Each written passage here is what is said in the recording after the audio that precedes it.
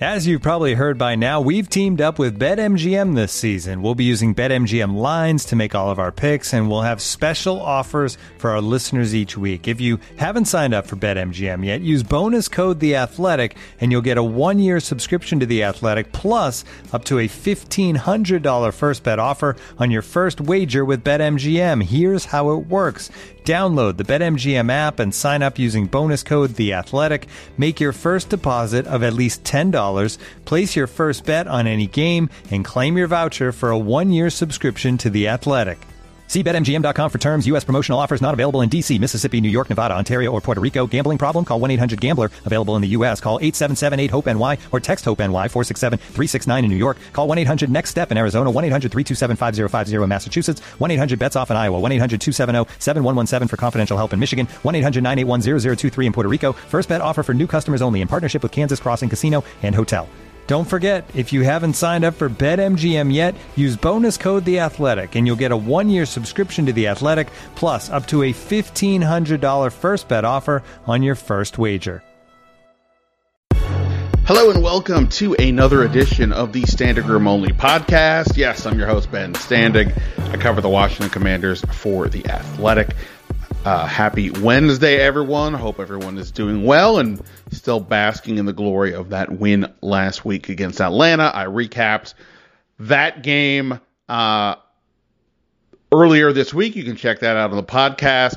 And in this episode, we'll be talking more Commanders with my colleague on the beat, Washington Post reporter Sam Fortier. Got into a lot of the topics that you would imagine where this team is at 3-3, heading into an important game Sunday at the Giants. So I'll get to Sam and I chatting in a moment. But of course, before we get to all that, please hit that subscribe button or a like button or whatever you need to do to make sure you don't miss any more episodes of the podcast. Also, make sure to check out my work on The Athletic. Story up tomorrow morning, meaning Thursday, on what is going to happen next with Emmanuel Forbes. And if you missed it, I had a story up also this week about, it was a bit of a notebook, but the lead item was about Sam Howell and the sacks and why, based on the data in terms of how long he was taking to throw on those sacks, the problem might be getting a little bit worse, but at a minimum, it's not getting better. So we'll talk about that. I wrote about that. Also, the improvement with the Cinco package, as well as what's going on with Jahan Dotson. So you can check that out on The Athletic. And, of course, follow me on Twitter at Ben Standig. Quick updates from practice today. You know, this team has had a pretty short injury report most of this season, right? Obviously, they did lose a couple of defensive backs last week. The report this week is a bit longer. Now, I don't necessarily know that it is concerning, but there were a bunch of names on there. Kendall Fuller did not practice today with a knee injury. Now, to be clear, I saw him walking around the locker room later. Certainly didn't look like a player in distress. That doesn't mean it couldn't be something significant enough to miss a game, but we'll see where we are later in the week. But that is notable, especially in light of the Emmanuel Forbes situation, because my read is Emmanuel Forbes probably doesn't play again this week. Ron Rivera today, and this is basically the gist of the story on some level, was talked today about the balance between trying to help the team win now versus having, a young player go through the ups and downs they're going to have to go through. We thought this would happen with Sam Howell, perhaps. Instead, it's happening with the first-round pick. In any event, so Kendall Fuller was out. Chris Rodriguez was out today with personal reasons. Didn't get any more clarification on that, so we'll see where that goes. Other players, John Allen, Montez Sweat, Cam Kroll, all limited. Again, I don't necessarily know that any of that is alarming, but something to consider, and there was a bunch of some others as well. So we'll have to keep an eye. Like I said, this is the first week, at least on a Wednesday, where the injury report was long. But again, not necessarily an indication that anybody will miss time yet, but we'll see where we are Thursday and Friday. All right, now speaking of the injuries, I'm looking at the Giants injury report. Also, a pretty long list. Daniel Jones, who sat out last week with a knee injury, listed as limited today. So I believe that is a step forward for him. Saquon Barkley with the ankle, also limited. Andrew Thomas, their best offensive lineman, their left tackle, did not practice today. Neither did Evan Neal, another high first-round pick and a starting offensive lineman. Same with center John Michael Schmitz. So they have got a bunch of injuries. We know, as bad as it's been for Sam Howell getting hit, the Giants are giving up just as many sacks, essentially. So they've got concerns there. Obviously, if Daniel Jones doesn't go, it would be Tyrod Taylor. Tyrod Taylor, I'm not saying better or worse than Jacoby Brissett, but it's that type of situation. They can turn to a veteran they know, can handle everything. Whether that leads to a bunch of points, who's to say? Obviously, if Washington is on their P's and Q's like with their defense, that would make for a tough day, especially if the Giants' offensive line remains battered for Sunday, considering Washington's defensive line. So, therefore, a lot to watch on that side as well. And just if I had to guess, it's a little more concerning for the Giants than Washington's situation, but we will see about that. I talked to some of the players on the front seven today, just sort of to discuss what happened with their Cinco package. Why was things so more effective than they were against the Bears game? And over and over again, starting Sunday in the locker room and then today, I don't have any sense that they did anything particularly jarring with regards to the scheme. It's really just a matter of players playing better. And sometimes it is as simple as that. No matter what we all try to make it out to be, they need to do this, they need to do that. All these guys can play. The difference typically between the best competitors and guys who are good but not great, and then guys who are okay and so on, is just simply consistency. So many of these guys can make excellent plays, but can you do it over and over again? And that is the difference. And we have seen this group be good, particularly on defense, right? I mean, we've seen them make seismic plays that turn around a drive or a quarter or what have you. It's just a matter of doing it consistently. But then on top of it, you got to have the guys beyond the defensive line make plays. And this was a game where the linebackers were, I think, probably their best game in total this year. Cody Barton, Jamin Davis, and Khaleke Hudson coming in off the bench a little bit. I asked Ron Rivera about it, and here was his quote about the linebackers. He said, quote, "I think really what you saw when you break down the tape, you saw the linebackers really running, playing fast. I think one of the good things about the past week was that it was a very physical upfront game. The D-line was playing vertical into their creases. They captured their gaps. It makes it a lot easier on the linebackers in terms of their responsibilities of playing downhill, taking the doubles off the defensive linemen. They played fast. They were very active.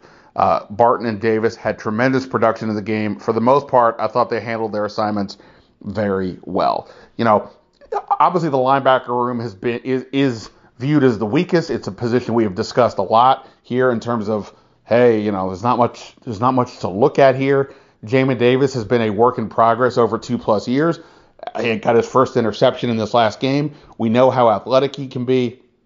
I wouldn't say it was the cleanest. There's always room for improvement. There was a play where Atlanta sent Bijan Robinson to a wheel route, and he got past Jamin Davis, as we've seen other running backs do as well. But fortunately for Washington, the Desmond Ridder throw was too far for an incompletion. Otherwise, that could have been a big play and gone against Jamin Davis. But nonetheless, they made the play. Cody Barton, I thought definitely was his best game. And Khaleke Hudson was a big impact, 3 tackles in 10 snaps. So, look, I think we've probably all, and myself included, gone overboard with sort of constantly fetching about whatever Cody Barton is or isn't doing. But in fairness to Cody Barton, this is more about Washington than it is him. He was a 1-year, $4 million contract guy. This wasn't somebody they signed to a 4-year, $50 million deal. They brought somebody in to, hopefully fill the void of Cole Holcomb and maybe give them a little bit more in terms of coverage. He's got good speed, all that stuff. Perhaps they're turning a corner here. I talked to James Smith-Williams and Cam Curl, and they both thought that there's becoming more and more comfort with Barton and the whole defense, and vice versa. So take that for what it's worth. This is going to be another game this week with the Giants where it's going to be a run first kind of a team with Saquon Barkley there, and I don't necessarily know how much they'll do the Cinco package again, but it wouldn't shock me if it is around that 24 to 27 snap range again, and they would need the linebackers to be key. Plus, here you have the tight end Darren Waller. When he's healthy, he's one of the better receiving threats in the league. So that's going to be something for the linebackers and Cam Curl to track for sure. All right, let's get to this here. Let's get to my conversation with Sam Fortier. Enjoyed chatting with him about this team. So we'll do that right now. Myself, Sam Fortier. Oh, he is, of course, at Sam Fortier on Twitter. And again, I'm at Ben Standig. Let's do it. Here we go on the Standig Room Only podcast. All right. Joining me as promised, one of my colleagues on the beat. Not many of them left lately, to be honest. Sam Fortier with the Washington Post, who I'm talking to. He's a man on the move. He's Ubering somewhere after having, what did you just tell me you did? You just spoke to an elementary school class about being a reporter. What was the deal? I just spoke to an elementary school newspaper club with my colleague Rachel Siegel. Shout out. We talked to the kids about journalism. It was pretty cool. They were kind of fired up. It was honestly a good boost for us, as you noted in the very uplifting intro. We're losing colleagues on the beat, so it was nice to see some people fired up about journalism. Did any of the kids ask why you hate their team? I did get some questions about the Giants and the Eagles and the Phillies, and a kid was like, "Do you know Scary Terry?" And I was like, "Oh yeah, it's part of being in the locker room." So, but it was funny. Like, I feel like anytime I've talked to, if you explained to anyone like younger than maybe like 10, 11, it's the first question is like, "Do you know?" And it's like funny how fired up they get. But it's nice, like those are the things they get excited about. I love that question when somebody asks that, except it gets very scary when the person asking it is 38. They're like, "Oh, have you met Terry McLaurin?" I'm like, "What do you think I'm doing here?" Like, right. Oh, especially when it's like a friend who claims they subscribe to The Athletic. I'm like, okay, clearly you didn't see the one-on-one I had with him the other day, but okay, cool. Appreciate that. Well, good. I'm glad somebody out there is letting the kids of the next generation know that we are we're an honorable business sort of, and that we're trying our best, and democracy dies in darkness. I actually agree with that. I mean, it was Rachel, it was Cardinal Elementary School in Arlington. On the announcements at the end of the day, they said have a chirpy day, and they have an acronym which is like communication, include others. So I think that your listeners should have a chirpy day as well. I think that's pretty notable. Well, let me explain the scene here. So first of all, Sam's in an Uber, so hopefully the Uber driver is interested in this conversation. Then apparently his colleague, who he just mentioned, is sitting next to him. I don't see her on camera. You were just this is multitasking. Is she annoyed with this? I said to Rachel before we started doing this, I said, "Hey, I don't mean to be annoying. I can get a separate Uber back to the office." And she was like, "No, it's cool." So I mean, I said it's with Ben Standig of The Athletic. Like, he's got, I don't know if you want to listen to that podcast. And she was like, no, it's cool. Ben Standig is fine. I'm kidding. She didn't say that. Yeah, I would venture to guess she's like, what, who, where, what?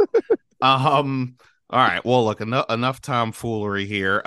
We are talking, almost 48 hours after the Commanders got a win over the Falcons. Are you feeling more optimistic about where things are after a win where, hey, the defense did its job and the offense put up enough points to get the job done? Special teams contributed, a lot of help from all over the place.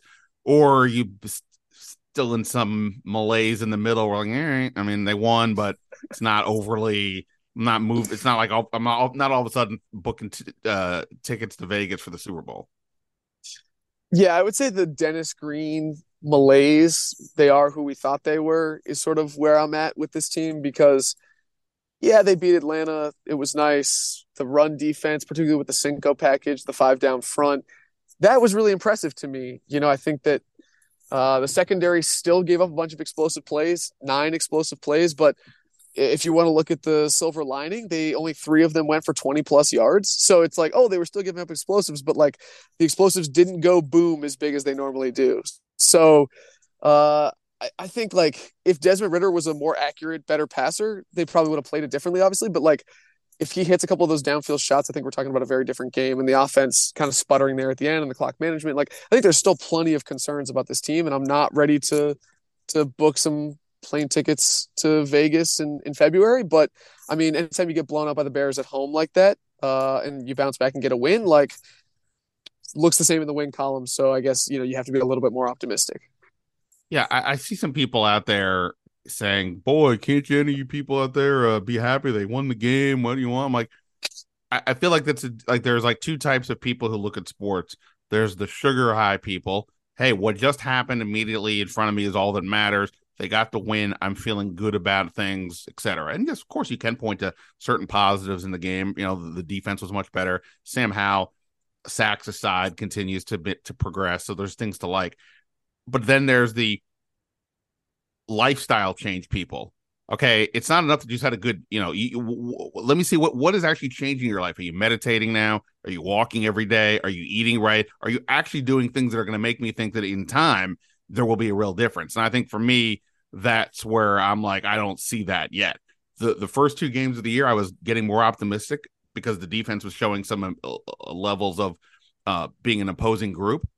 And then since then, it's kind of faded off. I wouldn't say they were imposing in this game. They did what they had to do, but it wasn't like, wow, they just took over the game. Atlanta just seemed to kind of shoot themselves in the foot too many times. And the offense,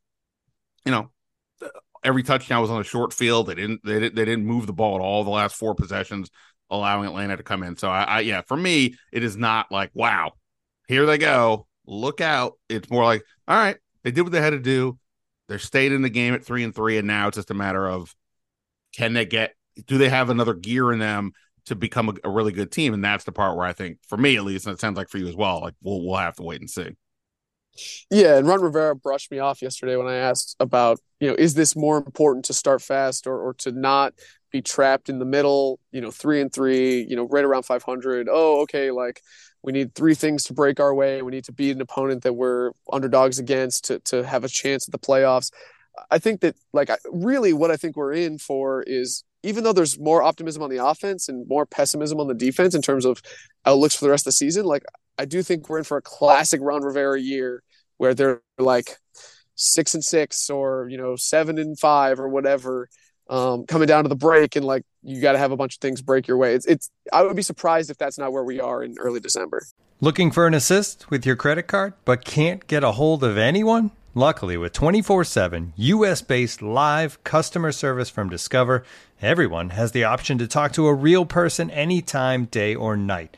Yep, you heard that right. You can talk to a real human in customer service at any time. Sounds like a real game changer if you ask us. Make the right call and get the service you deserve with Discover. Limitations apply. See terms at discover.com/creditcard. Victorinox, the makers of the original Swiss Army knife, have been a reliable companion for life's everyday challenges, mastering functionality, innovation, iconic design, and uncompromising quality with its products. The Victorinox Swiss Army knife provides you with all the things you don't think about until you need it. Tweezers, a screwdriver, and even a corkscrew. With the Victorinox Swiss Army knife, you can be prepared to master everyday life. You can find Victorinox Swiss Army knives at Dick's Sporting Goods. Yeah, no, I agree. And I think, again, if this, when you do the same thing over and over again, at some point it's like, all right, I mean, where is this going? And I'm not even putting into the whole, like, hey, what does the new ownership group think? Though obviously it's not the elephant in the room. It's the blinking light blinding everybody in the room. It's right there. But yeah, there's obviously some of that for sure. For those who don't know, or if you don't listen to the press conferences on the regular, Sam is the foremost, I don't know about expert, but the foremost person to likely discuss the Cinco package. Loves getting the scheme insight from Jack Del Rio and Ron Rivera on that. I kid because he tries and they don't offer much. That said, they did it a lot this game. They only actually ran it 3 more snaps than they did against the Bears, according to what I saw on True Media, but they were just far more effective. And I think you mentioned earlier that if Desmond Ridder is more accurate the way Justin Fields was, hitting DJ Moore down the field, and it wasn't about the Cinco patch against the Eagles, but same thing, right? Jalen Hurts is beating them down the field with AJ Brown, and that became the huge difference, allows them to run better, things like that. Atlanta just didn't have that. That said, I don't know to what degree you've been able to study the film or just your own thoughts, but what did you kind of think of the Cinco package and why its execution and why it kind of worked a little bit better this game? Yeah, so the Cinco package, just to kind of give people the base, the primer, it's the 5 down front where you have 5 defensive linemen in. It kind of functions as Ron Rivera said, like a 3-4 base defense, where you have 2 stand-up linebackers on the outside. And I think it was really effective. One, because and the goal of this is when you have 5 down linemen, you create one-on-ones with every offensive lineman. You can't double team. It's harder to do some of the things that the Falcons like to do, like crack toss and some of those outside stretch runs. So, this is really like a direct counter to what the Falcons do. They're one of the most run-heavy offenses in the league. They use 11 personnel at the lowest rate in the league. So this is really a specific, I think, game plan thing of why it was so effective. But the other part is you get F.A. Obata back off IR, and what he allows you to bring on the interior is like when he is a 3 technique lined up over the guard, like he's a really good pass rusher in that situation. And beyond John Allen and Deron Payne, I think like John Ridgeway has some pass rush juice, but not as much as F.A. Obata, and Obata's quicker. So I think that his coming back into the lineup and the Cinco package performing really well, it's not a 1-to-1 correlation, but it's certainly a big part of that. And so I think that that's one of the big reasons why they were effective in limiting Bijan Robinson, Cordell Patterson, Tyler Algier, and really a really talented Falcons rushing attack. Hang on. Oh, it's just like a press conference. You muted yourself. I've been having issues. My internal mic is not working on my computer, so the only way I can talk is using an external mic, and I just muted myself because of all that. Anywho, one day I'll figure this technology out. My thing has been like, it's not like the defensive line, namely the starters, have been playing poorly. It's just that they're not playing to the level that their draft, their total draft pick asset, investment suggests that they need, and the way this team is structured, they need to be kind of extraordinary, frankly, on a more consistent basis, because the back 7 has some issues. But I thought one difference here was at least then the linebackers helped pick them up more this game. The line, to use the Ron Rivera line, they did their job, I guess you could say, a bit more. There weren't the breakdowns that we've seen in some of these other games, and so on. So I think this collectively, it really was a better effort overall. Whether that's something that can be sustainable, or whether ultimately this really was just a case of Atlanta does not being able to take advantage of some things that were out there in the passing game or elsewhere to get the job done. It wasn't just about the defensive line or the front 7. It was a lot of help from all over the place with this team. The Jamison Crowder return, Cornelius Lucas has to fill in at left tackle, Danny Johnson steps up at cornerback, Khaleke Hudson's playing a little bit, et cetera, et cetera, et cetera. Jamison Crowder's still the punt returner. But was there anything else that would happen there that you think to yourself, you know what, Ron Rivera, Jack Del Rio, Eric Bieniemy, I like that. Keep doing that thing, that player in that spot, keep using them in the lineup. Don't go back to where it was, or this type of play call, or whatever it is, this approach. Was there anything that you thought, do this more regardless of the opponent? I thought I liked this.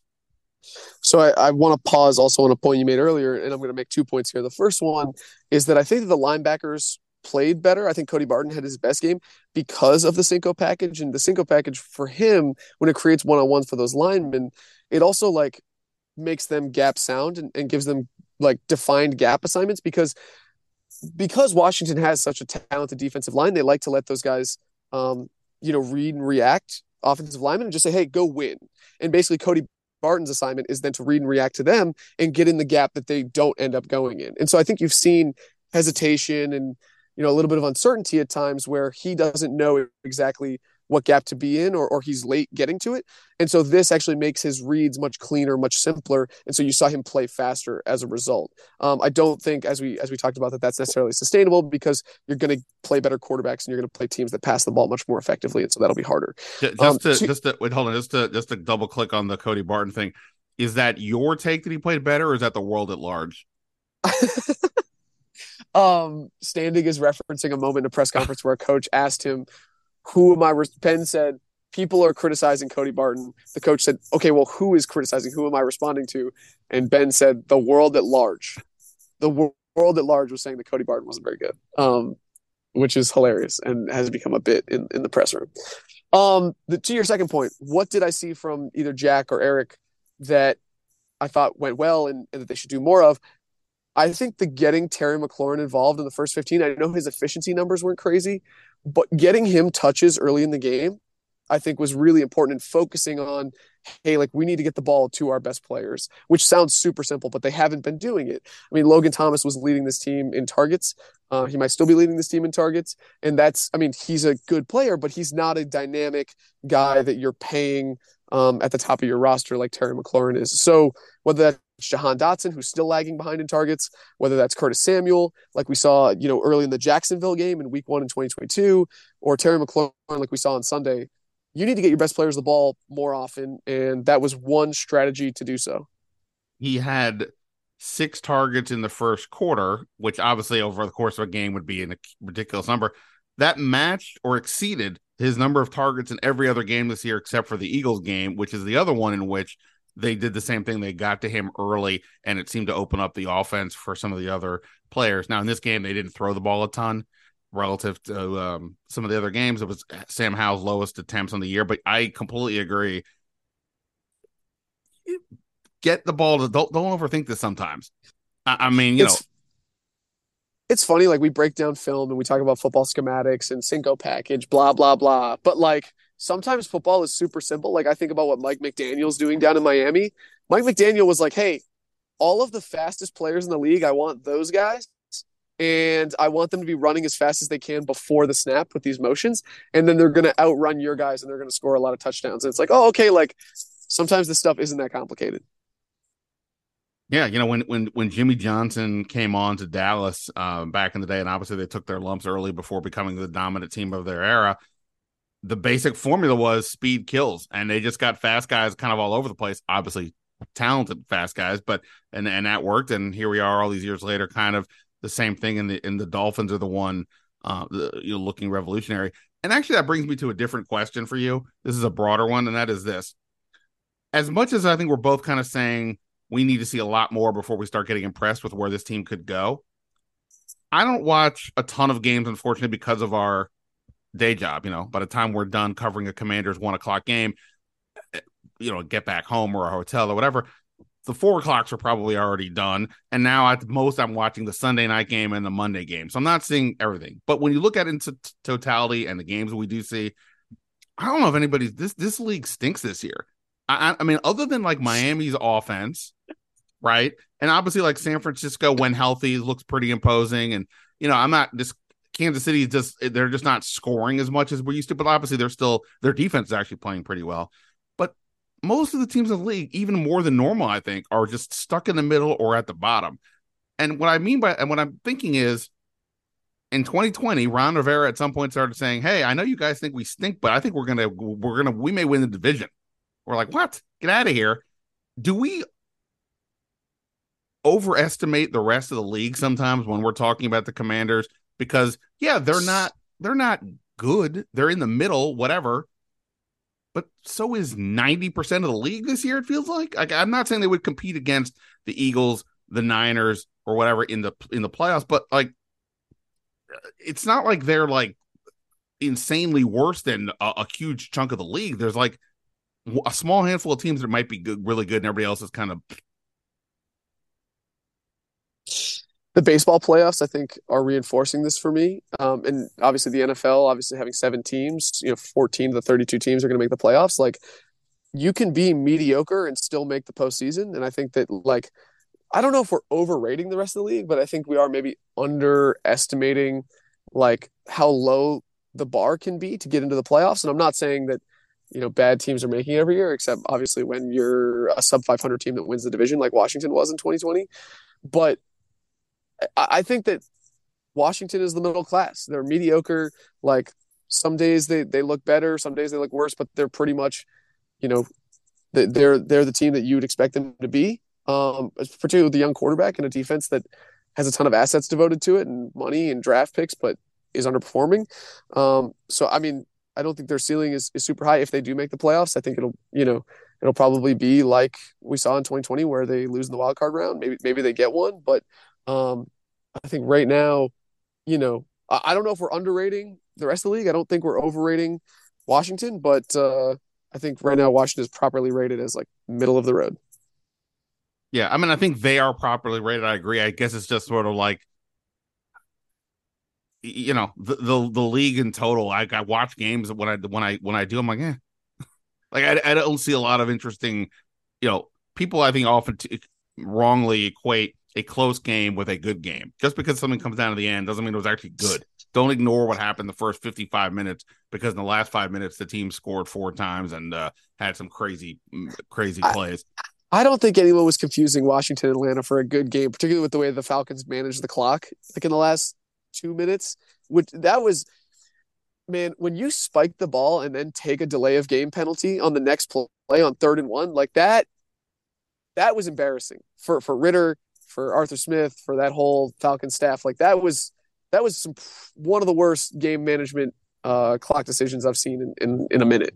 I kind of felt like Atlanta was calling the whole game as if they really were feeling cocky that they were going to win this game. Like there was some decisions I was like, I don't know. I feel like they just thought they were going to go in and win. That they bought into the Commanders, or that were the team that lost to the Bears, and they were the team that just, right, we're coming in at 3-2. But I don't know who can say for sure. But I thought it felt like they were calling the game fairly arrogantly. But what calls did you feel like were arrogant? I don't know. It was like the going forward at midfield one, and I don't know. I just felt like there was like a we're gonna win this game kind of vibe to them, as opposed to feeling like they're what they should be viewing themselves as the plucky underdog who needs to everything's got. I mean, they weren't an underdog though, because the Falcons were favored by 1.5, I think, going into the game. But I mean, to me, it was. I mean, they stuck to their principles of we're going to run the ball, we're going to run it downhill, we're going to run crack toss. But it was kind of, I mean, especially on that first drive when they converted 2 3rd and longs on the way to a touchdown, like that to me was like kind of unsustainable. Like Desmond Ritter is not a guy who is dropping back and converting 3rd and 8, 3rd and 9 most times. Agree. All right, last thing, and then I'll let you and your Uber driver go.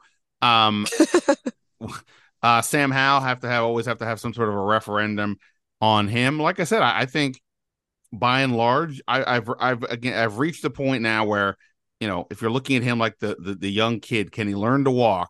Okay, I think now I'm like, okay, he looks pretty steady on his feet. I feel confident he'll be able to get from point A to point B without falling over. I'm not worrying about it. I'm still going to hold his hand crossing the street, things like that, but I'm not worried about him being able to, get around a little bit. That said, the sacks situation is continuing to be an issue. It's in this game, I thought, even more than some of the other ones, it was even more on him than it was on the line. Where are you at with the sacks and just Sam Howell overall? Sorry, my head's spinning because you made a parenting analogy. I didn't expect that coming on this podcast, but look, you gotta keep everybody on their toes. Life is full of surprises. Yeah, I think Sam was mostly fine. Like you said, the sacks are still a problem. I think to me, it's hard to, when you go back and watch the film, it's hard to be too down on him, because you remember that Desmond Ritter was picked 2 rounds and like 70 picks or something ahead of him, and you go like, dang, there's a lot more hope with Sam Howell than there is with Desmond Ritter. Not to keep trashing this guy, but like Sam Howell's mobility, the way he can get out of the pocket and create, I mean, like all the things that we know about him already, I think he reinforced that. he looks really good when he gets the ball out of his hands. But again, like you said, like just taking some more incompletions, and particularly like there was one sack where it was like the cleanest pocket I've seen maybe from them all year, like a really good pocket for 3.5 seconds.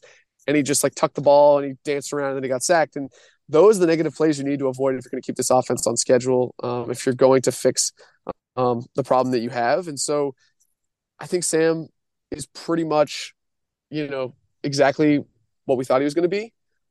There's not a big surprise. But so, I mean, the question for me now is if we get to the end of the year and we see pretty much the same Sam Howell, like, is that guy good enough to be a franchise quarterback? I would say you've seen enough to bet on him, but and I'd be very curious to know, like, if there's a new coach or if there's a new GM, like, what do they think? I think they'd probably give him another year to develop because, as we saw with Jalen Hurts in Philly, like, you can really work well in a specific offensive structure that can get exposed. You can come back the next year and you can improve.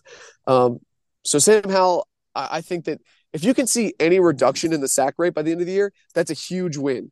And you should take that and feel good about it because the arm strength, the mobility, all of those things, just like the moxie he has, like in the huddle, and his ability to be unfazed by very stressful situations, I think that's enough. I think the goal should be pretty modest in 2023 is what I'm trying to say. Yeah, I hear you. I mean, and just lastly, we'll have to see what he does. Has any part of you thought to yourself, you know what, I've seen what I've seen, and his team is where it is. I can see at some point them saying they're going to go to Jacoby Brissett, and maybe it's even the right move to make, or are you at the point where I'm at, which has been, I'm just going with Sam Howell almost regardless of what happens the rest of the way? Yeah, I think going to Jacoby Brissett is a punt on this season because to me, you know exactly what Jacoby Brissett is. He's a veteran. He's not going to surprise you.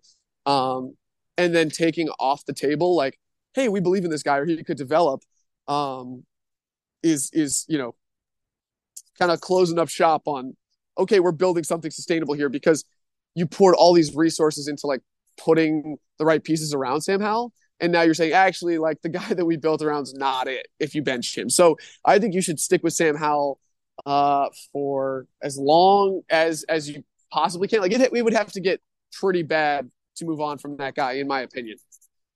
All right. Well, look, speaking of pretty bad, Sam, do me a favor. Now that you're out of the Uber, I can see, check your Uber rating, because I'm curious to know, because like they rate us too, right? The drivers. I'm curious to see, does your Uber rating stay where it was, or does it plummet after this? Because A, you were on a conversation the whole time in the car. B, what if the driver was a Cowboys fan, right? I mean, I would immediately ding you for that. So let us know about that this week if your Uber rating drops after this. But on this podcast, your guest rating just continues to soar and skyrocket. All the advanced metrics continue to see a promising guest for years to come. Sam Fortier with the Washington Post. At Sam Fortier on Twitter. Anything else we need to know about? No, you hit where you can find me, but I will say that I just looked while you were talking. My Uber rating is a 4.91, which I think is pretty good. I mean, I don't know, but if I do get dinged for talking in the car, it will be on my colleague Rachel Siegel because she is the one that called the Uber home from the newspaper club. So hopefully for her, the Uber driver is not a Cowboys fan. Yeah, well, let's hope that's the case. I got my 4.76. What did I do?